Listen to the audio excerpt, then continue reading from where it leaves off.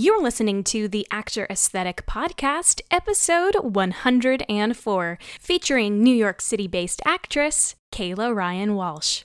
Let's get started.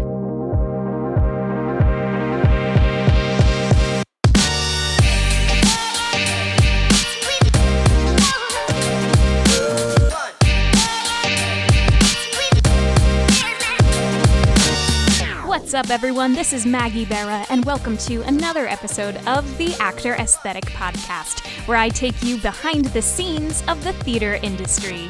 The Actor Aesthetic Podcast is produced every single week for your enjoyment, and show notes are found at actoraesthetic.com/podcast. You can also follow me on Instagram at Actor Aesthetic or join our Facebook group, the Actor Aesthetic Alliance. All links are in the show notes. Now let's get on to the show.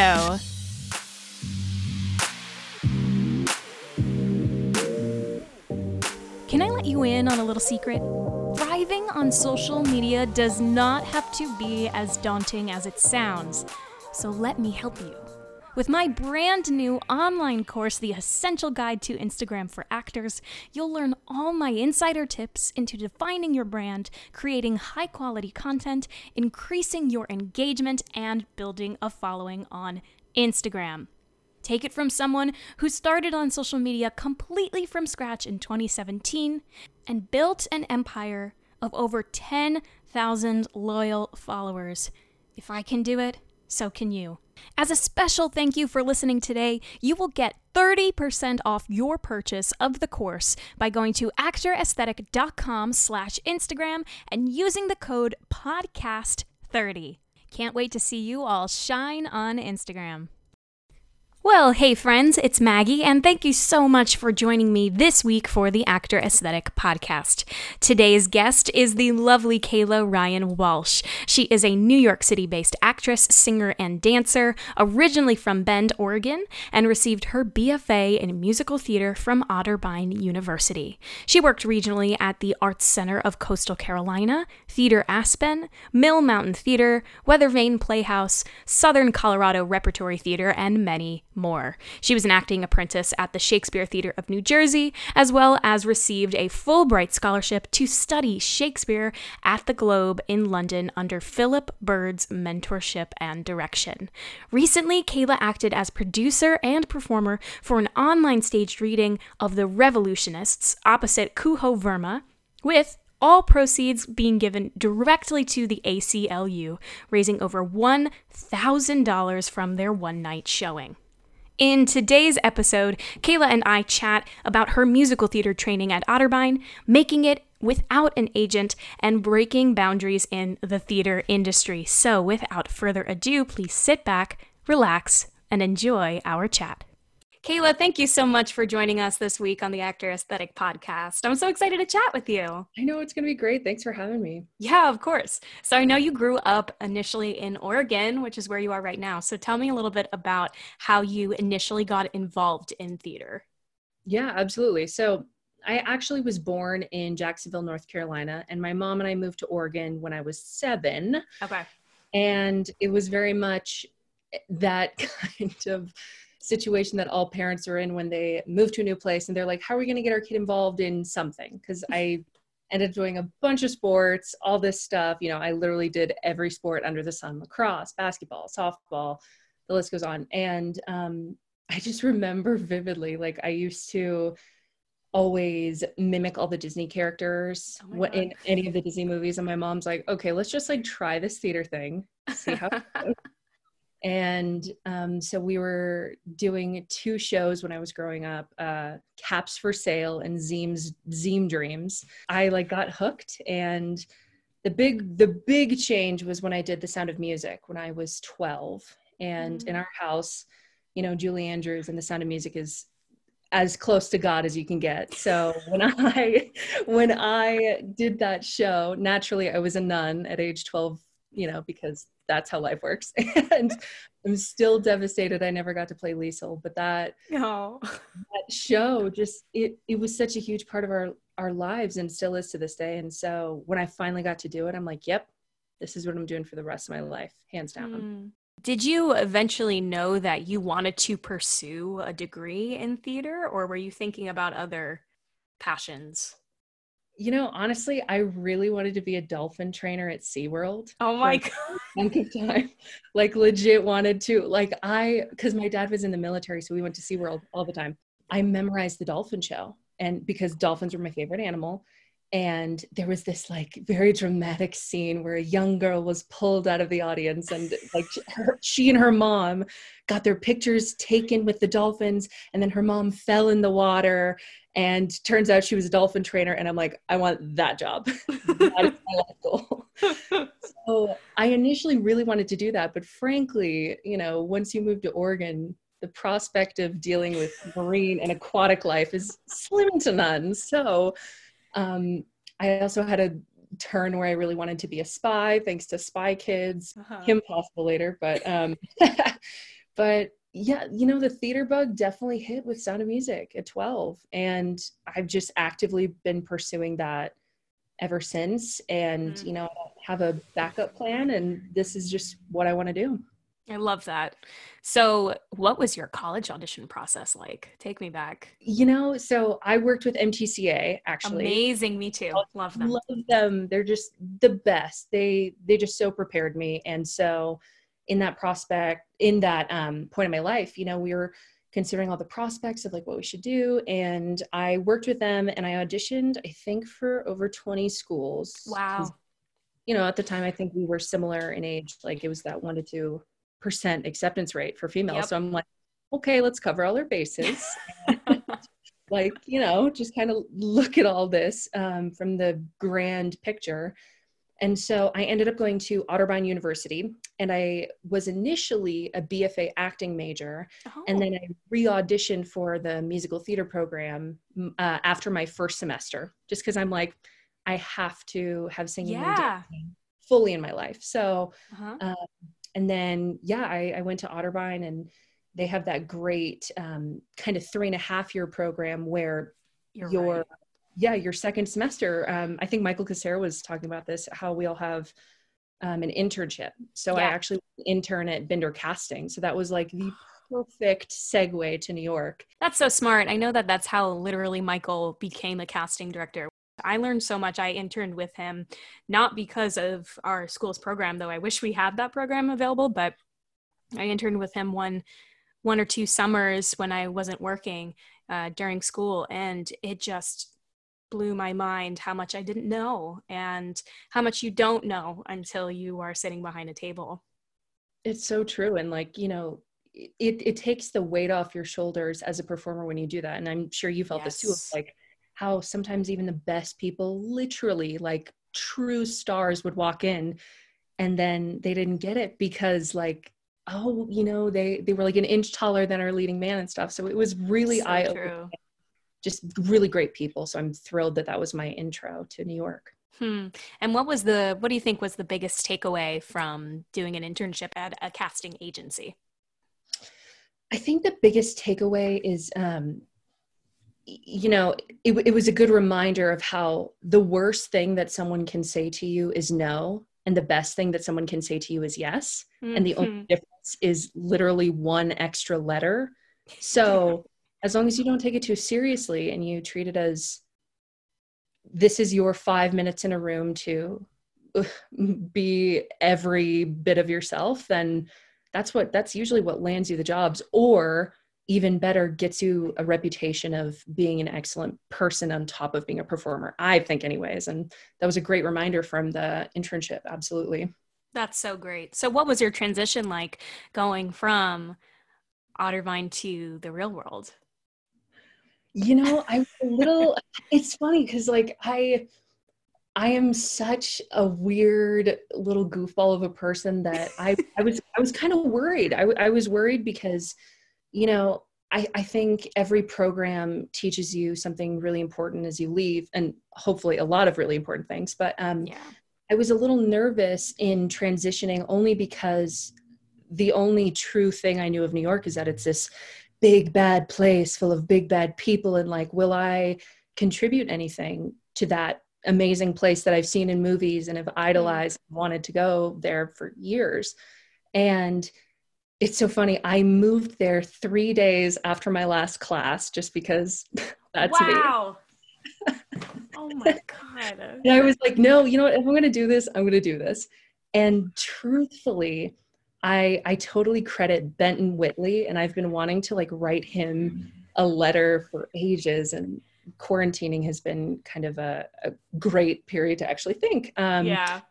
And I want to thank him because I took a class with him that first weekend that I was in New York, and he basically just looked at me and he's like, "How old are you?" And I told him, and just kind of was just chatting with him in his class.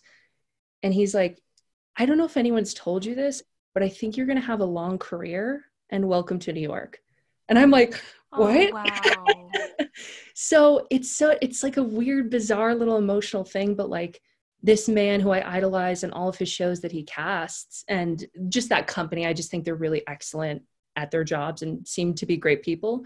That once he kind of gave me that permission, I was like, no, he's right. Like, welcome to New York. I'm so excited to be here. I'm scared, but I'm more excited and scared. And so that it was kind of perfect. I know it's so cheesy, but yeah. Wow. And how do you think, moving forward out of school, how do you think Otterbein prepared you for now a career in the theater industry? You know, it's interesting because I think that what a lot of schools tend to do is like put you in a box and say, oh, you know, like this is where you'll fit. But interestingly enough, I think they had such fantastic acting training, especially, that I went in to auditions, and I still do to this day, saying like, you know what, at the end of the day, I'm an actor, and that's okay. And if I don't get it because maybe I'm not the best dancer or singer, okay, but you know what? Maybe I was the best actor that day. And so they gave me confidence in my acting ability, especially, which, you know, I'm definitely an actor first. So, and I think that internship, it really was the best introduction, because once you like pull back the curtain and see the great and powerful Oz, like he doesn't seem scary anymore. So it was, they prepared me in a lot of different ways. And I think, you know, maybe not being necessarily like an obvious choice for things, I then was able to like really look at my individuality and hone in on that. So here you are in New York now for just a few days, and you know, you already hit the ground running with, you started taking class. Did you immediately start auditioning as well? You know, I don't think I did. It's hilarious. It was only like 4 years ago, but it feels like eons ago. You feel the same. You're like, oh yes, many moons ago. I don't think I did, actually. I think, yeah, if I remember correctly, I was really picky and choosy just because I just heard that a lot of people were getting burned out very quickly, because, you know, you come to the city with all this energy and you're so excited.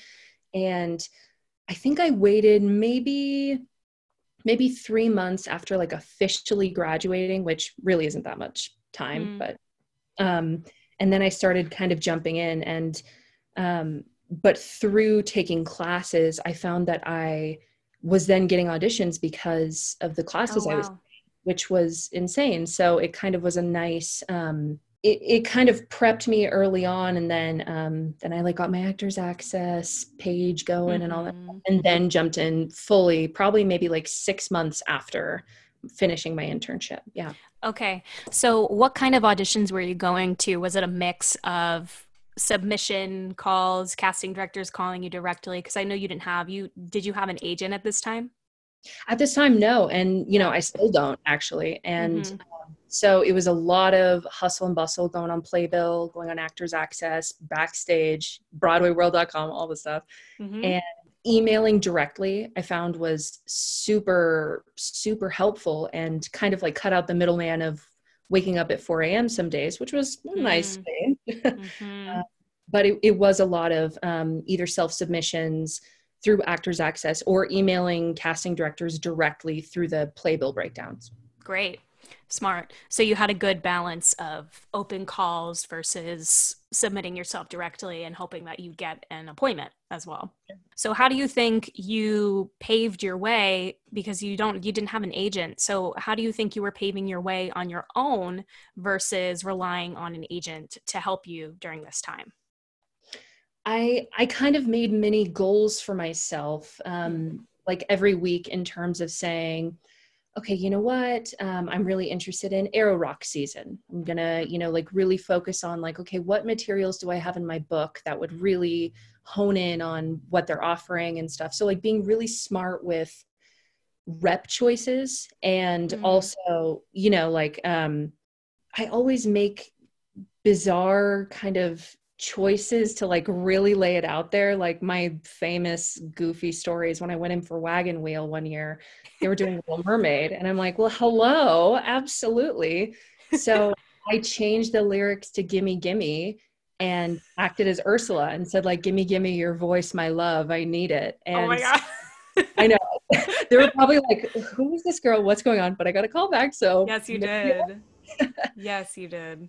but it definitely just kind of like thinking of the long term, I think, was a huge component, and saying like, okay, where do I want to be in a year from now? Like, what theaters am I really wanting to create a relationship with? And kind of like honing in on those theaters and saying, how could I be a puzzle piece in that giant puzzle of theirs? Right. Which is really smart because you were also, I don't know when you started, when you joined the EMC program, but I imagine you were either EMC or non equity. So it's really easy, especially when you're non equity, to get burnt out by the amount of auditions that you try to go on that you don't get seen at because there's just way too many people there, way too many equity members. So how did you stay positive during those moments? Finding like little bits of joy to like kind of sprinkle in the day, like meet Yeah. up with friends for coffee on a lunch break, or give myself an activity to do after an audition where I'm like, you know what, even if I don't get seen by 6 or 5, I'm going to go to Macy's and look for a cute sweater, or I'm going to go to MoMA or something like that. I think giving myself mental breaks away from the theater where I could just like put my headphones in and have somewhere else to be at the end of the day definitely saved me mentally by Mm. just a crazy amount, I would say. What kinds of side jobs did you have during your times auditioning when you weren't performing? I am a babysitter, definitely, Yes. Broadway babysitters, that's um I I worked freelance, as an administrative assistant Uh-huh. at Swerve, just kind of all the little jobs here and there. And I also am a dog walker. So jobs that were flexible with hours became my norm and are still my norm, very much so. So those Uh-huh. are survival jobs. Yeah. Cool. Did you find that those types of jobs, babysitting, dog walking, that they were easy to balance with your audition schedule? Yeah, luckily, the great thing about being in New York is that there's so much accessibility to everything, but there's Mm. also a great way that there's so many apps out now where I can block out my schedule and say, okay, I'm going to go in for this Mamma Mia call from here to here, and then I'll go pick up a babysitting gig. So that became super, super helpful, where I was able to feel creatively stimulated, but also financially stimulated too. Mm-hmm. Do you have any stories of, a crazy, crazy audition? So good old Hairspray pops up on my iPhone this morning, which I just like put it on shuffle. I'm like, wow, I've not listened to this since I did it, like 4 years ago, 3 years Oh my ago. Anyway, gosh. um, so Holly Booksek from Wojcik C called me in for Theater Aspen's Hairspray. Yes. And I booked that, and it was my first CMC job and Yay. all that. But leading up to it, it was my dress, good old ModCloth. They have the worst zippers known to man. Noted. Yeah, noted. Please, everyone, please take note. Horrible zipper. My dress like exploded because I was just in a rush and all this stuff. And so my zipper was completely undone. I didn't have a cardigan. I didn't have anything with me. And naturally, I'm in Midtown and I lived in Queens at the time. So you're like, cool, Oh my no, God. great. So actually, God bless the girl who was at Pearl Studios behind the desk. I wish I remember her name. She gave me like little clips that for music or whatever. I can't even remember the name of them, but she gave me like 7 of those and clipped me into my dress and then gave me her cardigan. And then I went in for Hairspray. And I'm like, you know what? Maybe it was because of that sweet girl that I got it, or maybe just whoever's upstairs wanted to have a sense of humor. But like that was a crazy one and hilarious. And I still laugh about it to this day. I love that. And you booked icing on the cake. I know that you've mentioned this before, and I really do want to talk about this because I think this is very important. So you've mentioned to me that you've often been told you'll never work until you're 40, quote unquote. How do you feel you've persevered and proven that statement wrong? It's an interesting and kind of tough question because I don't know. It's something about character actors that I feel, and I definitely consider myself a character actor, but I feel that there's this weird stigma that, you will age into your type. You will, like you said, when you're 40, you'll book. And I kind of just ignored that because at the end of the day, like the proof is in the pudding with the work. And if you are actively putting yourself out there and kind of ignoring all those voices in your head or otherwise, that, you become more resilient. And also, frankly, because I was told no, or maybe not this time or not yet, it kind of desensitized me in a way that in going to New York and in being, a musical theater female, I didn't have any expectations. So if I was given an opportunity, it was a shock, and I appreciated it even more so than I think I would have. So, you're actively chasing joy, and you're actively chasing moments or opportunities or people who invoke those feelings in you. So I just kind of tried to ride that wave. And frankly, like, finding mentors who were told the same thing was also crucial, And why do you think that is? Like, why do you think there's such a stigma against working as a character actor? It just doesn't make sense to me. Yeah, it doesn't make sense to me either because, I understand it to a certain extent in saying, like, listen, dancers who are these fierce, powerful beings, absolutely, they will be working till kingdom come, and they should be. They're super deserving, they do crazy things with their bodies and everything. But I wonder if I think people associate character actors with weight and funny. And so, which I disagree with because, ladies and gentlemen, Meryl Streep is like the best character actor. Yes. And she has been fluctuating with her physique for years. Anyways, I digress. But, I wonder if it's because with a lot of training programs or just even regional houses or non-union theaters or what have you, tours, people associate size with success and associate size with lesser characters for whatever reason, which frankly, in my opinion, like some of the most incredible opportunities I've had, and this is just little old me, have been playing like 7 tiny little parts in Hairspray, and heck yeah. Like why it's interesting. I don't have a firm answer, but I almost feel like they're like, you know what? It's okay. Your time will come. It's okay. And I feel fine. I don't need to be okay. I feel great, actually.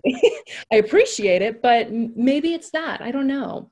Yeah. And there's something to be said that there's a stigma against certain bodies playing certain roles, whether that be the leading role. In reality, we all want to see ourselves represented on stage in all facets of theater, in all roles, not just one type. So I think that's really special that you are breaking boundaries in that way. And you just, heard those words in one ear, out the other, and look at you now. So how are you dealing with this time in quarantine? Are you still creating? Yeah, I mean, I feel all of us can relate to this. It kind of fluctuates every week in terms Yeah. of some weeks I'm like, you know what, the sun's shining, it feels great to be alive. I'm in Oregon with my mom and her dog. Other weeks I'm like, Broadway's never coming back. I'm just gonna stay in my room. So it's been hard. I'd be lying if I said it wasn't. But it's given me a chance to connect with people I wouldn't have. For example, one of the projects that I actually pursued myself during this time was The Revolutionists by Lauren Gunderson. Yeah. And I've wanted to do this show for ages. I think it's Great so play. great play. Oh my gosh, everyone please read it. Go support that incredible playwright. Lauren is wonderful. And I was like, how can I make this happen? Like, I'm getting antsy. I have my job here in Oregon to pay the bills, but I need to feel creatively fulfilled. And I had been doing similar to you, like just getting friends together and outside folks to do readings of plays. And that was such a blast. And some days we'd have cocktails and other days we wouldn't. And it just felt so right that I'm like, you know what, let's see what I need to do to make this happen. And y'all, it is so easy to make an online performance happen. So I strapped on my producer boots and produced it and asked two of my dear, dear friends to perform and direct in it. And through that, my friend Billy Aiken-Tyers, who ended up directing it, she introduced me to one of my favorite performers, Kuhu Verma from Octet, who, it became that thing where I'm like, wow, I never would have expected I would have gotten to work with Kuhu. And we did the show, and we ended up making it a fundraiser. So it was a staged reading. We literally did one reading and then one rehearsal filming day. Wow. And then we just sent it out into the world, and we ended up actually raising money for the ACLU. We wanted to donate proceeds to an organization we were passionate about, and it just made sense. I'm like, the Revolutionists, the ACLU makes total sense. So that was my big project over quarantine, and of course updating the website and putting videos together as we all are, but I'm now looking at pieces moving forward that I'm also excited about. So kind of some things on the horizon as of now. That's so great. I am all for making your own stuff happen. This time is absolutely awful, but I think some of the greatest pieces of art are coming out of it. I am astounded by the virtual productions I've seen so far on the internet. Just, man, artists are resilient. We really are. Look at us. Come on. It's so great because, we need that. We need that extra push to keep going. And I feel like I've found inspiration from my own peers, which that's the best kind of feeling. You can't buy that feeling. So it's been amazing. Yeah. That's so great. Good. I'm glad. My last question for you is, if you could give one piece of advice to a young artist pursuing a career in the theater industry, what would you say? I would say, it's the age-old saying of if you can find something else that you love more than theater, actively pursue that.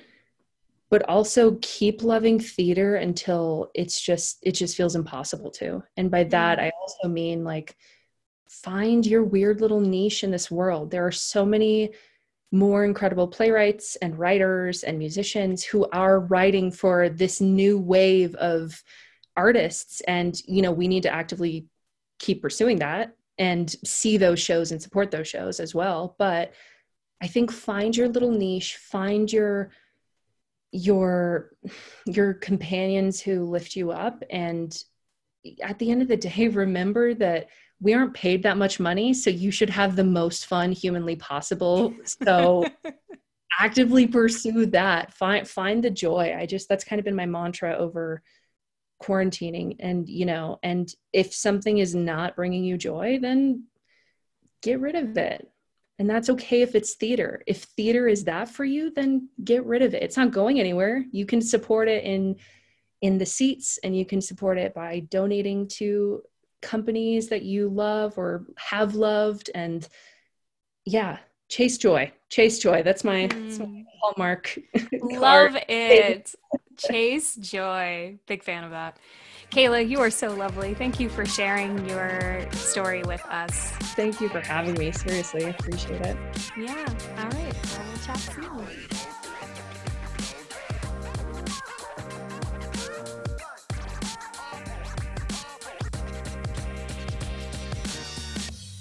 If you've enjoyed today's episode and you found it helpful, I would love it if you could screenshot it, tag @ActorAesthetic, and share it to your Instagram stories so that I can see who is following along with me there. If you haven't already, please be sure to rate and review the podcast on iTunes, and also hit that subscribe button so that you can join me every single week for a brand new episode of the Actor Aesthetic podcast.